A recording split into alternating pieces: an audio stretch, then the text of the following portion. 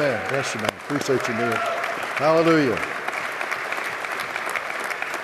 Now, you know, Gary began to talk yesterday about the way that we designed Charis Bible College. First year is to just ground you in the knowledge of the Word, identity truths, your relationship with God, all these things that will help us, be successful in what God's called us to do, and especially our relationship with God and our knowledge of the Word. The second year, we focus on helping you become confident in practical ministry that every believer is called to. So you go on a mission trip, we continue to have great teaching and so on. And then third year is designed to help you become laser focused in what God's called you to do. We've got a business school, media school, mission school, worship school, and ministry school.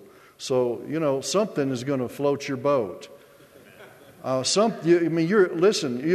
want you to do what God's called you to do, and what our heart and our desire is that whatever you're pregnant with, whatever God has birthed in you, whatever He's called you to do, to help you fulfill that. And so you come to Charis Bible College, and I'm telling you, you'll never be the same.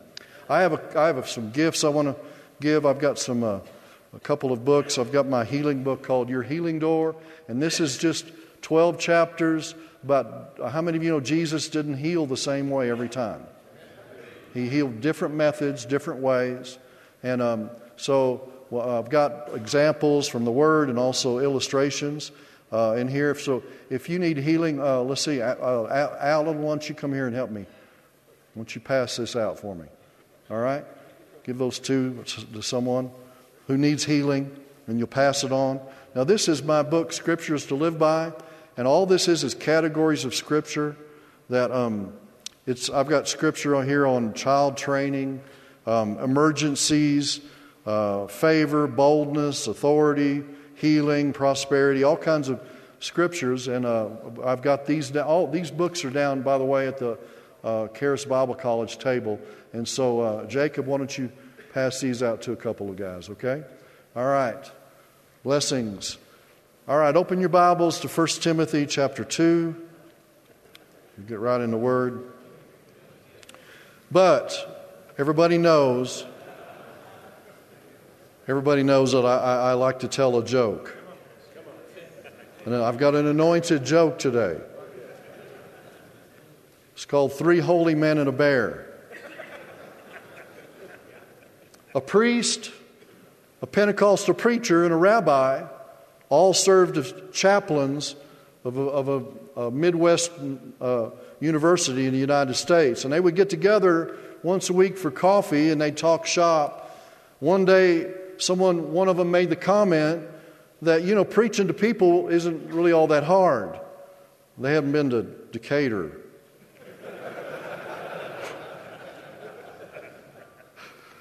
But a real challenge would be to preach to a bear. One thing led to another. They decided to do an experiment. They would all go out into the woods, find a bear, preach to it, attempt to convert it.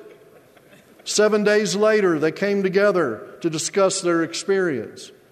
Father Flannery, who has his arm now in a sling, he's on crutches, various bandages all over his body. He said, "Well, brothers," he said, "I went into the woods and I found me a bear. And when I found him, I began to read to him from the catechism. Well, that bear wanted nothing to do with me. And he began to slap me around. So I quickly grabbed my holy water, sprinkled him, and Holy Mother Mary of God, Mary, Mother of God, he became gentle as a lamb. The bishop is coming out next week to give him communion and confirmation. Reverend Billy Bob was next. He was in a wheelchair with an arm and both legs in casts, with an IV drip in his best hellfire and brimstone oratory. He said, "Well, brothers, at the First Pentecostal Church of Holiness, no grace involved.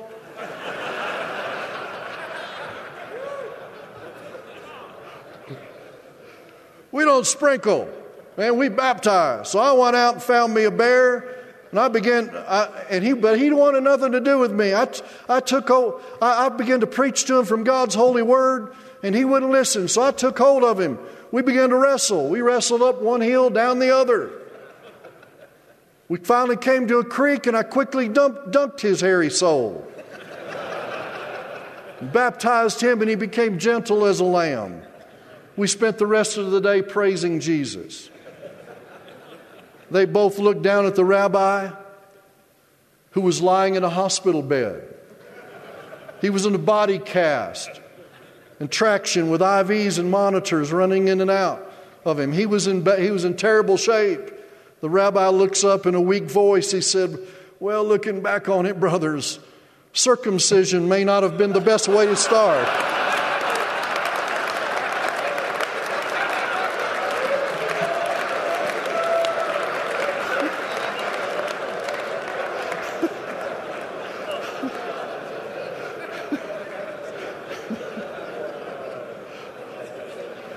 Praise God. Praise God. We learn a few things after experience, right? All right. First, merry heart does good like a medicine, doesn't it? Okay. 1 Timothy chapter 2, we'll read at verse 1, and we're going to focus on verse 8.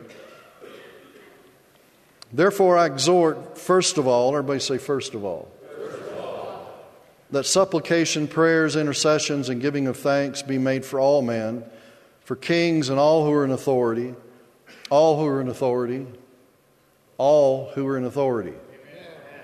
Do you know that referees and umpires at your kids' baseball games and soccer games and basketball games are in authority? Just saying.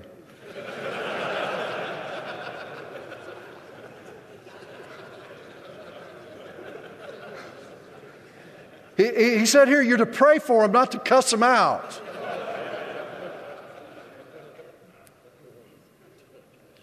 But somehow we think we have authority to look a fool, and God said we're to pray. Anyway, I don't want to meddle too much here. But then for kings and all who are in authority, that we may lead a quiet and peaceable life in all godliness and reverence. This is good and acceptable in the sight of God our Savior, who desires all men to be saved and to come to the knowledge of the truth. Let's look down at verse 8. I desire, therefore, that men, everybody say men. Amen. How many of you are one of those creatures? Men pray everywhere, lifting up holy hands without wrath and doubting. And just to show you, he's specifically speaking to the male gender. He contrasts that or makes a distinction between men and women by the next verse. In like manner, also the women. And he's telling the women what he wants them to do. And he's saying, listen, men, I want to pray everywhere. I want you to model me. I want you to take spiritual authority in every place that you are. In every job, in every strata of life, of every dimension, every calling, every job, every career, every ministry, every place you are. I want you to be a man of God. Amen? I want to talk to you this morning about taking your place as a spiritual leader. You. Look at your neighbor and say he's talking to you. Taking your place as a spiritual leader. And when Paul's saying, I desire, he's speaking on behalf of the Lord. How many of you know that? So God desires that each one of us, in every place we are, as Andrew has been sharing with us, that it doesn't matter if you're the janitor, it doesn't matter if you're a cook at a restaurant, it doesn't matter what your calling is that you would use that platform to manifest Him. That you would use that platform to establish spiritual authority. That you would use the influence God gave you to change and turn that situation around, instead of agreeing with what is, calling those things that be not as though they were, and praying a different result. Kingdom of God come, will of God be done. Well, is what's going on in the area that you have influence, is it the will of God? If it's not the will of God, then don't agree with it. Are you listening to me? You call those things that be not as though they are. You agree with what God says, and God will use your influence. He'll use your life to establish His kingdom on the earth where you are. And He's not going to do it another way. He's not going to. You can't just depend on Andrew speaking to potentially 3.2 billion people. I know the people I was around weren't listening. Because if they listened, God would change them. The reason why you're here is because you tuned in. And you got it. But Andrew's heart, and more importantly, God's heart, is that once we get it, that we manifest it. Once we get it, we establish that authority where we are. And we don't depend on our pastor or Andrew or someone else to do it. I desire that men, how many men do we have here? Men everywhere. Pray, lifting up holy hands without wrath or doubting. Take your place.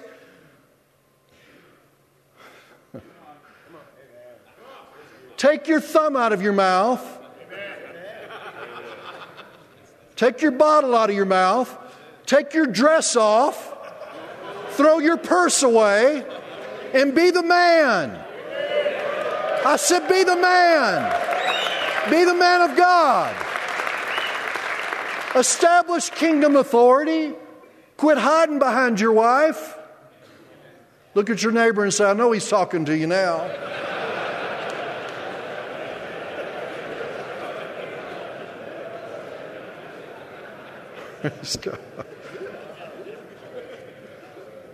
He said, I want men everywhere. Okay, a few of you help me out. Stand up and tell me where you're from. Come on, where are you from? North Carolina, Texas. Anacortes, Washington. Trinidad, Colorado. Stay standing. If you said stand up. Omaha, Nebraska. Yell it out. Daytona Beach, Florida. Decatur, Texas. Orlando, Texas. Okay, listen. Everywhere. Keep standing. Everywhere. Listen, every one of you could stand. Every place that you are, that's where God wants to manifest Himself. That's where He wants men of God, to take their place in grace, but also in confidence. Amen? Praise God. Hallelujah. It's awesome. So, you and me, wherever God's called us, whatever platform of influence He's given us, He wants us to model Jesus. First of all, with character, with love, with grace, but also with confidence. Not arrogance, with confidence. Yes? You and me, modeling Jesus' goodness, character, nature, spiritual leadership everywhere. That's God's desire. In every strata, every subculture of society, in the marketplace. And stop agreeing with the place that you have is small. Listen, man, the place that you are that seems small will become large with you and God. With you manifesting Jesus, with you declaring the will of God. God set you where you are. When He called me to Decatur, Texas, I thought He was sentencing me to anonymity. I'm from Houston. It's like Decatur. I didn't even know it was on the map. I moved from 5 million to 5,000 people. But that's where I'm at. Listen, that's where I'm at Andrew. That's where I met Paul Milligan. That's where I met Bob Nichols. Now, all my key relationships came from just deciding I'm going to go where God called me to do, and I'm going to magnify my office. I'm not going to compare myself with someone else. I'm going to make Jesus large where I am. Amen. Hallelujah. And he also said prayer. Everybody say prayer. Now, in fact, he said, first of all, prayer. Now, prayer's gotten a bad rap from people that are praying unbelieving prayers. You know what? And part of unbelieving prayers is not just unscriptural. It's like you praying to God, as Andrew's taught us a better way to pray. Here's an unbelieving prayer. You praying to God to do what He's already given you and I authority to do. That'd be like a deputy who was deputized to here in Woodland Park to police the streets, and he finds a thief breaking into a house, and so he picks up his phone. Instead of catching the thief, he's got a short window of time to catch that thief. He sees him, he's breaking into the home, and he calls the chief of police. And he says, "Chief, there's somebody breaking into a house." And the chief said, "Yeah?" And he said, "Would you come and arrest him?" What's that chief of police going to say? "Listen, buddy, you got about 2 minutes to arrest a thief, or you're out of a job." Are you listening to me? See, this is part of what prayer is about. It's about you and I. How many of you know the devil's defeated, but he's not dead? And it's you and I that have to reinforce the enemy's defeat in people's lives, beginning in our family, beginning at work, wherever you're at. It's our job to establish the kingdom where we are. Wherever something is bad, wherever something needs changed, don't curse the darkness, turn on the light. Amen? He called you there to pray. And, prayer that's done the Bible way, it's powerful. Kingdom of God come. Will of God be done. On earth as it is in heaven. No, you're not going to have my family. No, you're not going to have my children. No, you're not going to have this school system. No, you're not going to have this city. Man, we're turning on the light. Yes? We're making a difference. God desires each of us, everywhere we are, in every place, to manifest Jesus, to pray the will of God, to establish the will of God. Yes? Hallelujah. The benefits of prayer here is a quiet and peaceable life. The lost are saved, and that's in verse 2. Verse 4, the lost are saved and believers grow in knowledge. How many of you think that's a good thing? You know how that happens? It's not happening because it's the will of God. It happens where people like you and I go into areas and we pray for someone that looks like he's in unbelief and there's no hope for him. And yet we believe God and say, "Listen, we're not agreeing with what is.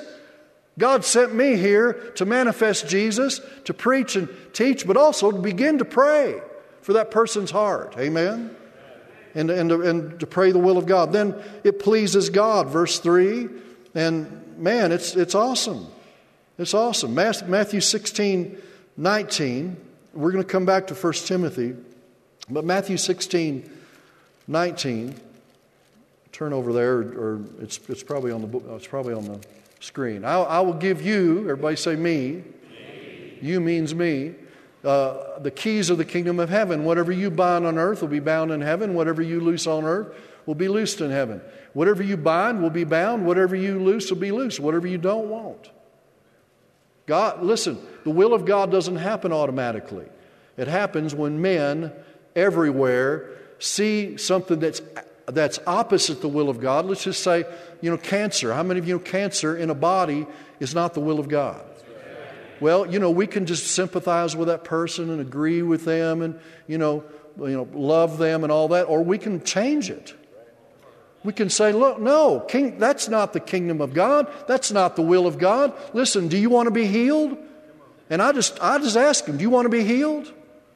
And I know I was visiting one time, and I was a chaplain in the Decatur hospital, a volunteer chaplain, and they called.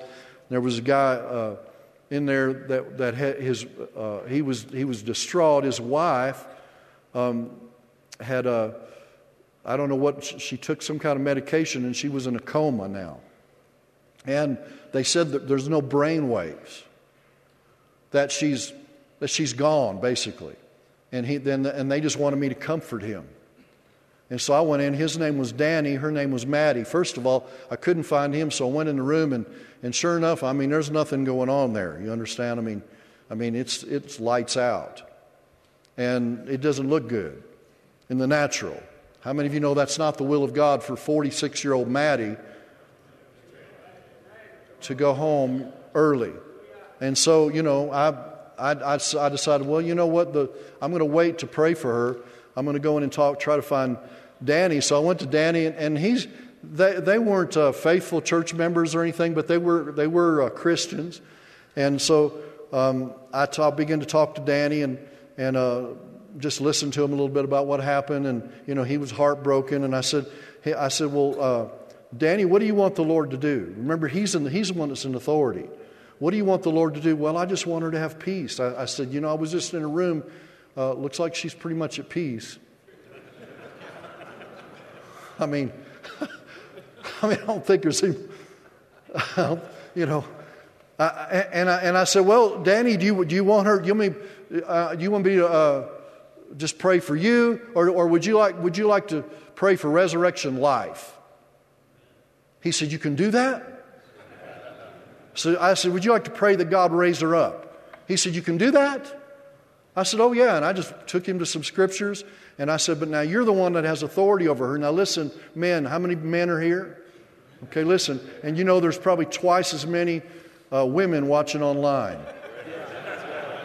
Wives. Your wife. Anyway, but 1 Corinthians 7 says that you men have authority. You have authority over your wife's body. You do. You have authority. So I took him to that scripture. I said, Danny, right here, the Bible says you have authority over your wife's body. He said, what? No, they didn't teach me that where I went to church. I said, well, it's right here in the Bible. I said, so I'm going to lead you in a prayer. We can ask resurrection life for Maddie. Man, you can do that. Will you help me, preacher?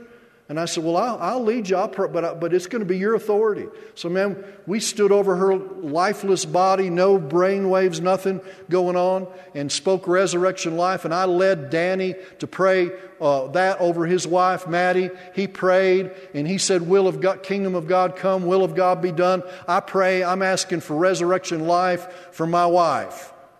And nothing happened. I mean, right then, zero, nothing, nada. She didn't move. I didn't see a blip on the screen. But Danny took his authority. He prayed, like the Bible says here. He went everywhere in that hospital. He prayed, kingdom of God come, will of God be done, instead of agreeing with what it looked like. 3 days later, my secretary calls me and said, there's some man on the phone. I can't quite understand him. He's excited. He's hooping. He's hollering. Could you pick up the phone? And it's Danny. And he's home. And Maddie's there. Home. Well. Hallelujah. She said, my wife's in here cooking me breakfast. 3 days ago, she's dead. But how many of you know what looks dead? With you and I taking our spiritual authority, God can turn it around and make it life. What God wants us to do is every strata of life we're in is to step into that and stop agreeing with what is and establish His kingdom in the earth with the authority and the word that God's given us. Amen. Let me take you to a family wedding with me a few years ago. I went to Houston to a family wedding, and this is where God really began to get my attention about this and the power of prayer. And when things look hopeless, how many of you are facing something in the natural right now, like Danny was with Maddie? It could be in the financial realm, it could be with one of your children, it could be in business, but it looks impossible. How many of you are there right now? It looks impossible. It looks like there's no hope. Well, I'm telling you, the hope is Christ in you, the hope of glory. It's you and I taking Jesus into a dark place instead of agreeing with what is, that we say we're not denying what is, but we're just saying we're denying it to have the final authority. And so I was at this family wedding, and there was a relative there that I hadn't seen in over 10 years, and they wouldn't even talk to me. And I've got this life on the inside of me. I've got this message. I've got this love. I want to share with them about what God's done in my life. They won't even act. I wasn't even there to them. Then there was a guy that I used to be in business with. I was trying to reach and witness to, and I did talk to him, but he wouldn't hear my testimony. He just wanted to talk about, all the things that carnal men talk about. And so then he went on, and I sit there in that wedding reception, in that ballroom, in despair for close to an hour, while people were drinking and dancing their cares away on the ballroom floor. I was in despair and saying, Lord, I've tried to witness to them. I've tried to share the gospel with them. I've tried to, there's nothing I can do. All I can do is pray. And all of a sudden, it was like light came from heaven, and lightning, dawned on the lightning fast mind. And the Holy Spirit spoke to me. And he said it back to him. All you can do is pray. He said, sometimes that's my only assignment for you in that situation. And all of a sudden I saw it. I, who had authority in every place to pray and make a difference, I was in more unbelief through my despair because I couldn't do anything in the natural to reach them, but I wasn't limited to the natural. I wasn't just limited to my voice with them, that I could still pray and I could still say, Kingdom of God come, will of God be done on earth as it is in heaven. I could still pray. Matthew 9:36, labor is into their lives. 1 Corinthians 3, verse 5 says, God has given ministers whereby every man might believe. And so I obviously was not that minister. So Lord, but you've got ministers for them, and I'm praying you're going to send someone who's going to minister the truth in love, the grace of God to them. And man, I started 2 Corinthians 4 started breaking blindness and deception off of them. And I prayed Ephesians 1, 17 through 19 over their lives. And I'm telling you, man, you talk about liberty and freedom and hope and all that came to me. I'm telling you guys, we don't have to be in despair about something we can't control, because we still have the power of God in us, the Word of God, and we can pray that, we can speak that. And I'm telling you, whether you and I are the ones that will actually bring that to pass, we have just, through our influence, have given God a place to have His way in that person's life, that situation. Amen? Let me give you an example of that. My oldest son is a great, great man of God. He's a leader in the kingdom. He's a great husband. He's a great father. In fact, he attends Pastor Kevin Casey's church. Are you here, Kevin, somewhere? I know.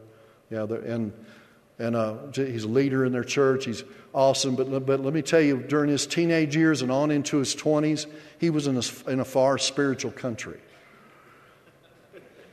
You know what I mean? He was.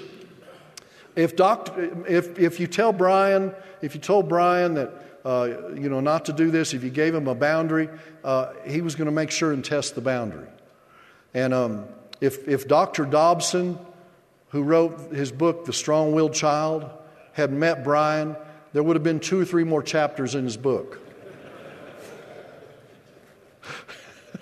Anyway, so the devil came to me one day in my mind with doubt. How many of you ever had that? Telling me some kind of parent you are. You're a pastor. You're supposed to be, all this stuff with your kid.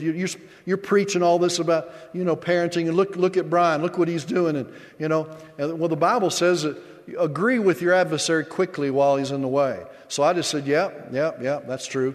This is happening. That's a fact. That's a fact. That's a fact. But while you're here, Mr. Devil, let me tell you the way it really is. You want to know what real spiritual warfare is? That's it. And I just, okay, yeah, that's happening. But while you're here, let me tell you, great is a piece of my children because they're taught of the Lord. My children are going to speak to their enemies in the gates, and that means you. You're going to rue the day you ever came against my son. My children are taught of the Lord. Train up a child the way he should go. When he's old, he's not going to depart from it. And pretty soon, I'm talking to myself. Because the devil's gone. So I'm not denying what's going on, but if I'm going to be the man of God and you're going to be the man of God that God's called you to do, you've got to step up to the plate when the enemy comes in like that, and you've got to say, okay, that might be true, but that truth doesn't trump the truth. That fact doesn't trump the truth. Amen? And you've got to establish kingdom authority in that situation instead of agreeing with it. What would have happened to Maddie had Danny just agreed that she's brain dead? Then she'd have gone home. Now, how many of you know the other outcome is better? Now, you think about, men of God, listen to me, think about your situation right now. Whatever it is you're going through, whatever it is you see that's contrary to the will of God. God desires that men everywhere bring His will to bear into that situation, and then just stop praying for Him to do it, and you establish His kingdom there and His will. You do it. Say me. When a situation or a relationship is beyond your control, don't despair. Don't lose hope. Establish kingdom authority through prayer, through the Word, through speaking into that situation. Now, there are two primary reasons that men don't take their place as spiritual leaders. And he outlines it here in verse 8, back at 1 Timothy 2, verse 8. Look at it. I desire, therefore, that men pray everywhere, lifting up holy hands without what? Without wrath and without what? Wrath is anger, judgment, desire for vengeance, violent passion. How many of you know the wrath of man doesn't work the righteousness of God? And whenever you and I yield to anger, we stop modeling Jesus in spiritual authority. And I think it's Proverbs 14:29 says we forsake understanding when we yield to anger. And if you understand anger, if you understand what it really is, unresolved anger, in other words, if you think you're just tolerating an Irish temper, or you've got that person just got a short fuse, that's part of their life, that's just who they are. Well, that might be what your experience is in your carnal man, but how many of you know that's not who you are? Because right here he said, I want men to take their place with spiritual authority without this. Well, let me tell you what anger is. Unresolved anger. If you just lose it at the drop of a hat and you don't understand why. Let me tell you why it is. Someplace in your life there's been a violation. Someplace in your life someone did something to you or didn't do something for you. There was a violation, and we all want things to be right and fair. Isn't that true? I mean, my kids growing up, everything had to be fair. And I just told them, man, boys, God is good, but life's not fair. And can I tell you guys that my experience is everything's not fair. And so, how many of you know we've all gone through violation, we've all gone through something didn't turn out the way it was. Well, what happens is if you've got this anger going on inside of you, unresolved anger is really the result of unfulfilled revenge.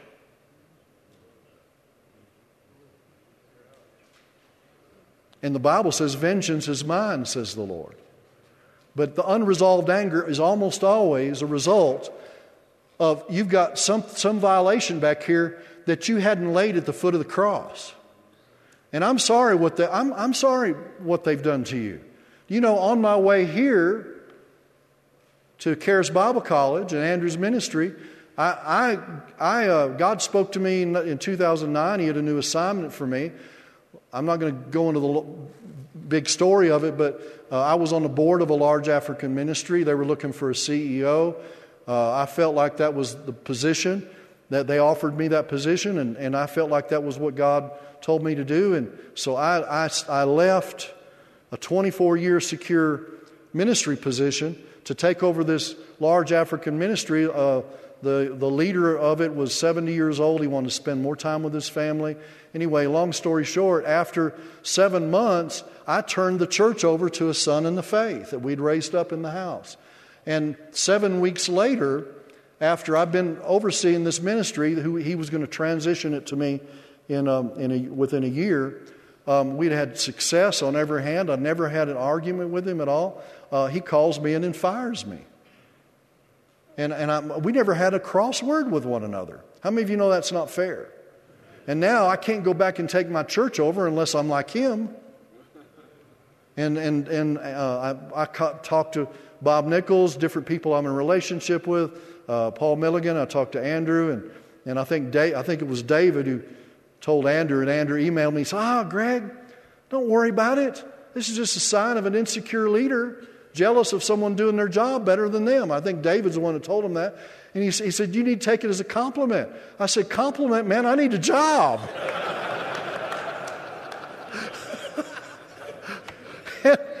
And the thing is, though, see, we took about a month.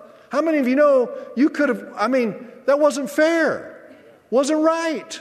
Anyway, you dice it up. And so I think later there were a lot of things. We were going to implement a lot of Andrew's materials in this ministry, and I think maybe they got wind of that and didn't like it or what. I don't know. They didn't. I never found out.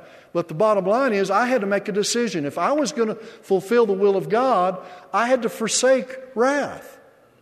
I couldn't yield to wrath, which if I yield to that, what I'm actually doing is taking God's place, trying to fulfill vengeance.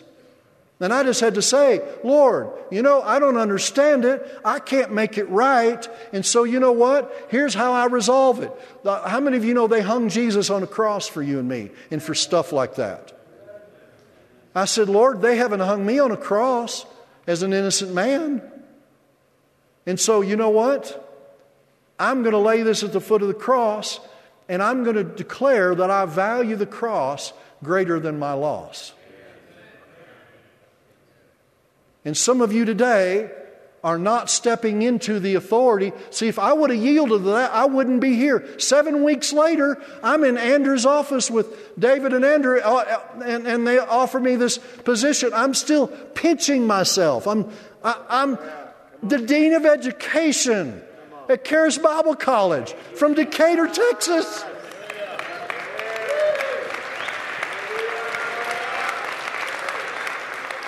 And it fits me. It's a blessing. I live in Woodland Park. I have to endure this every day. But it's more than that. It has nothing to do with me with geography. It has to do with changed lives. And I'm positioned in a place where I can pour into leaders. And Jesus. This is a dream come true to be able to help other people's vision and dream come true.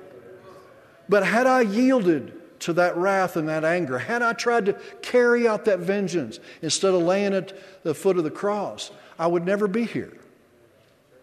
And the will of God is only one offense away of you laying at the foot of the cross and saying, Lord, I'm not going to value my loss or my pain greater than what you did for me. Whew. Hallelujah. Hallelujah. Then another area, I'm not going to spend a long time here, but another area that we can get into wrath is really kind of resentment toward our wives.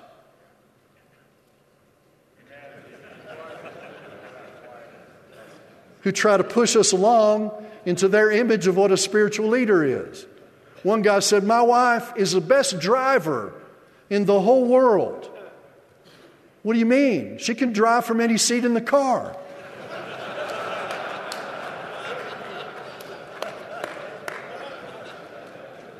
But listen. The Bible says, what God has joined together, let no man put asunder. Let no man separate. That word separate, you look it up, it means allow no space between. And men of God, how many men of God do we have here? Men of God, it's up to you to allow no space between you and your wife because of yielding to resentment over her pushing you along, trying to be the man of God that she wants you to be.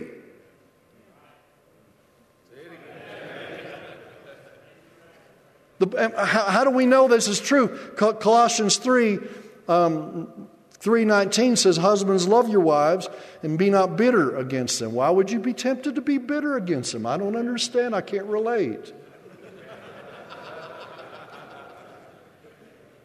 It's your choice. I said it's your choice. If you're going to be a man of God that's going to establish the will of God in every area, it's up to you to lay that resentment at the same foot of the cross and say, Lord, okay, I'm going to suffer in my flesh and cease from sin. Amen. And I'm going to establish the will of God instead of agreeing with what is and then blaming her. And when you stand before the Lord, He's going to be saying, what did you do about my call on your life not to be bitter, not to be angry? Amen? Man, I could digress here. When we first got filled with the Spirit, or right before I got filled with the Spirit, I'm watching the Dallas Cowboys. And I was in Houston, Texas, but the Oilers at that time weren't very good, so Cowboys were my team. And my wife walks in one day and turns off the TV right in the middle of a really good game. And so we're going to have a Bible study.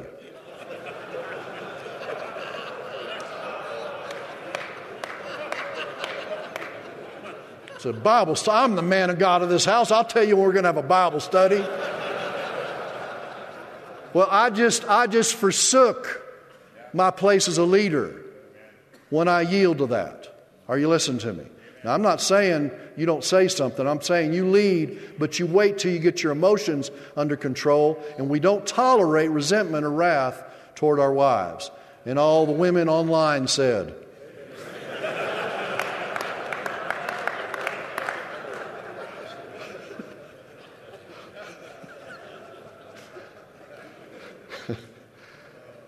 Now, I've got the airport in sight.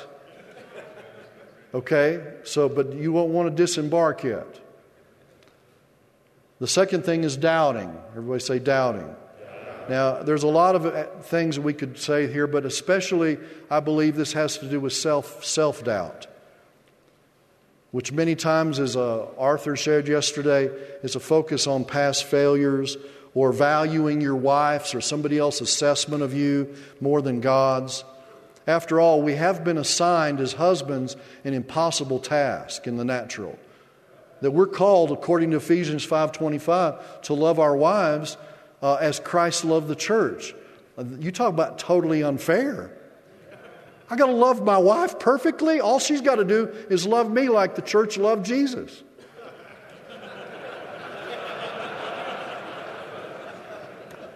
Unfair. How's that work in your mind? But the thing is we're not just human. We're supernatural people. And if God tells me, if He commands me to love my wife like Christ loved the church, then you and I have the ability to do that. You and I have the grace, the power to do that, and by forsaking all doubt. God, you called me. The woman you gave me, and you gave me grace for this woman. You gave me grace for my son. You gave me grace in this place. Amen? A lot of us are praying for, God to remove people out of our lives and, change things, according to our image and all. Jesus is at the right hand of the Father interceding that you and I will manifest Him in that place. Amen? And we need to stop doubting the servant leadership grace that we have in us to lead. You know what doubts, John Osteen used to say this, how many of you ever had a doubt? You know what doubts are made to do? Doubt. Doubt your doubts. Amen. Doubt. I doubt you. Amen. If they tell you, the doubt tells you in your mind, I doubt you can be a man of God. I doubt you, doubt. I believe the word. Amen? Amen. Hallelujah. My past doesn't define me, and other people's opinion of me don't define me. The finished work of the cross defines me. I now live and lead from a place of a son. I'm not an orphan, and I'm not a slave. I'm a son. Say, I'm a son. And I lead from a place of a son. I have confidence in that. I'm not performing. I'm not trying to do something. I'm not a do-to-be. Doing to try to be something. I am a man of God. I am the son of God. I am the best leader that I could have. I am the best husband for my wife, the best father for my children. I am called of God. I am the son of God. I am confident in where He called me. I am the best employee. I am the best pastor. I am the best whatever. God called me here. And you're going to use me. You're going to show out big time through me, Lord. Amen. And I'm going to stand in that grace, in confidence in that grace, not compare myself to someone else. Once we deal with wrath and doubting, now we have landed. You still don't want to disembark. It could be hazardous to your health.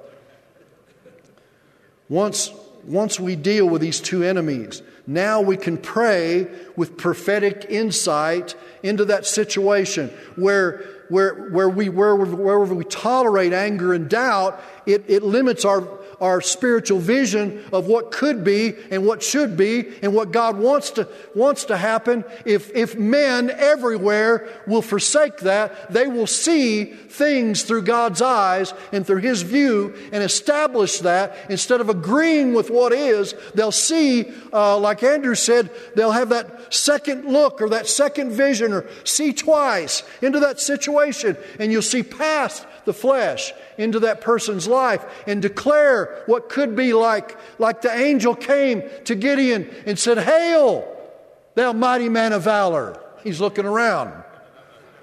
Who are you talking to? And many times, guys, that's what God has given to you and me. That kind of authority. That kind of power.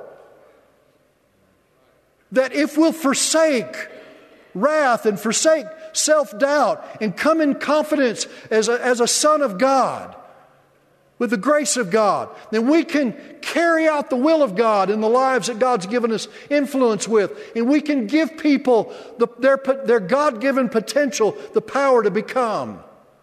Ephesians 4 verse 29 says, "Let no corrupt word proceed out of your mouth, but what is good for necessary edification, that it may impart grace to the hearer." That's what you and I have the power to do, is impart grace to the hearer. Now come here, Zach, just a second. Okay, how many of you know you and I are spirit, soul, and body? Okay. You know the parable that said the man found a treasure in a field. And he went and sold all and bought the whole field so he could get the treasure. Yeah? Okay. Is that true? Okay. We've been taught many times that, well, that was us seeing the treasure in Jesus. We left all and followed Jesus. Well, there's application to that. But the real truth of it is this, that God the Father in Jesus saw the treasure in us. And He went and sold all to buy the dirt and all to get to the treasure. And our job as spiritual leaders is to mine the new creation potential, the treasure, out of this dirt by seeing past the dirt, seeing past their failure, not knowing them after the flesh, and calling forth the new creation potential, the treasure that's on the inside of that man or that woman or that boy or that girl. And in doing that, I'm imparting grace to that person. The difference between grace and legalism is not so much what part of the Bible you preach from, Old Testament or New. It has altogether more to do with what part of man you speak to. Whether I speak at their flesh, because Zach's flesh cannot obey a New Testament principle.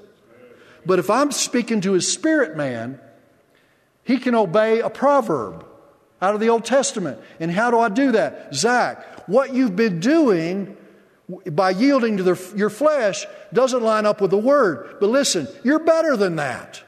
Awake to righteousness and sin not. Amen?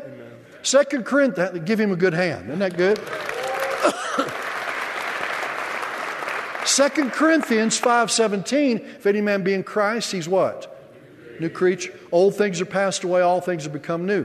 How many of you want to be ministers of that to other people? You want to help people realize that. You cannot do it without going back to see what verse 16 says.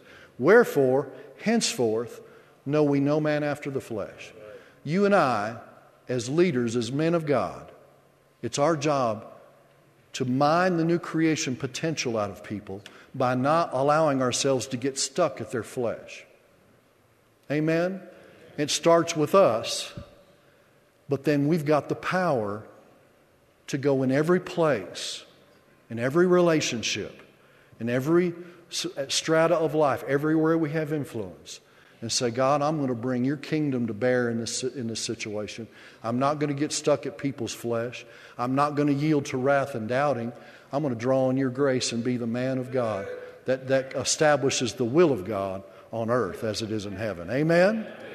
It's time, guys, that we take our place in the grace of God. It's time that we stand in the place that we are and not agree that it's insignificant. Had I done that, I would not be here today speaking to you. God's got awesome influence for you, potential for you, and we've got to decide. I'm going to stand in God's grace, in the place where He called me. Amen? If you'll do that, man of God, if you'll do that, then I want you to stand right now. I just want you to stand. I'm going to take my place as a man of God, and I'm going to pray for you.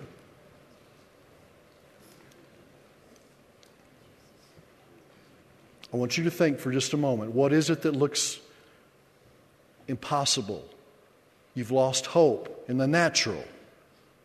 You can't turn it around like my son Brian. And I'm telling you, Pastor Kevin, is this true about Brian? Jay, is that true? You guys, he's a man of God today. I'm telling you, it's awesome, guys. It's awesome. He's a man of God today. You know why? Because we didn't agree with what is.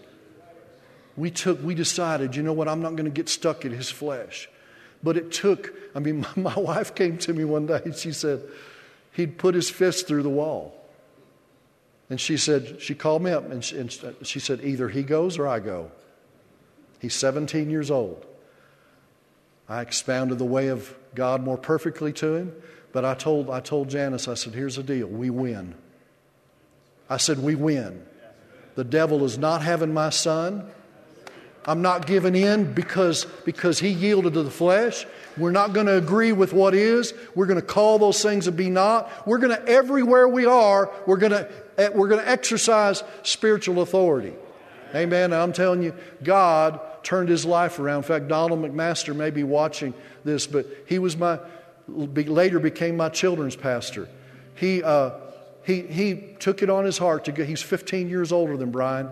He went after Brian and started discipling him. God turned his heart around. Let me tell you, I wasn't the one that reached him, but I'm telling you, I'm the one that established spiritual authority for Donald to reach him. And God's got a minister for your son, for your daughter, for your family member. And we've got to stop agreeing, men of God, with what is, and we've got to establish the kingdom of God, the will of God, and declare, Lord, Satan, you're moving over. You cannot have your way in that person's life, in my family's life, in my wife's body, whatever it is. So you think about that. Whatever that is right now, when you get that focused, whatever it is that you've got, you have authority over, but in the natural it doesn't look good. When you get that focused in and locked in, lift your hand. And just say with me, Heavenly Father, I want to thank you for the grace, for the authority you've given to me as a son of God. I am not an orphan. I am not a slave. I'm a son, and I'm here today to declare I'm one of those who will take my place, carry out your will, agree with your word, not agree with what I see that doesn't line up with your word. I declare, kingdom of God, come, will of God, be done. Satan, move over. The Word of God, the love of God has authority. A greater than you has come. His name is Jesus, and it's Jesus in me. I'm in authority. God's given me authority, and I'm walking in authority, and you're moving over. In Jesus' name. Amen. Give the Lord a shout. Come on, give him a shout. Give him a shout. Shout. Shout! Shout! Shout! Shout! Shout! For the Lord's given us the city. We're taking possession. We're taking possession of our land. Not one hoof the enemy is lost to the enemy. Shout, for the Lord's given us the city. Amen? Give him a shout. One more shout. Hallelujah. Hallelujah.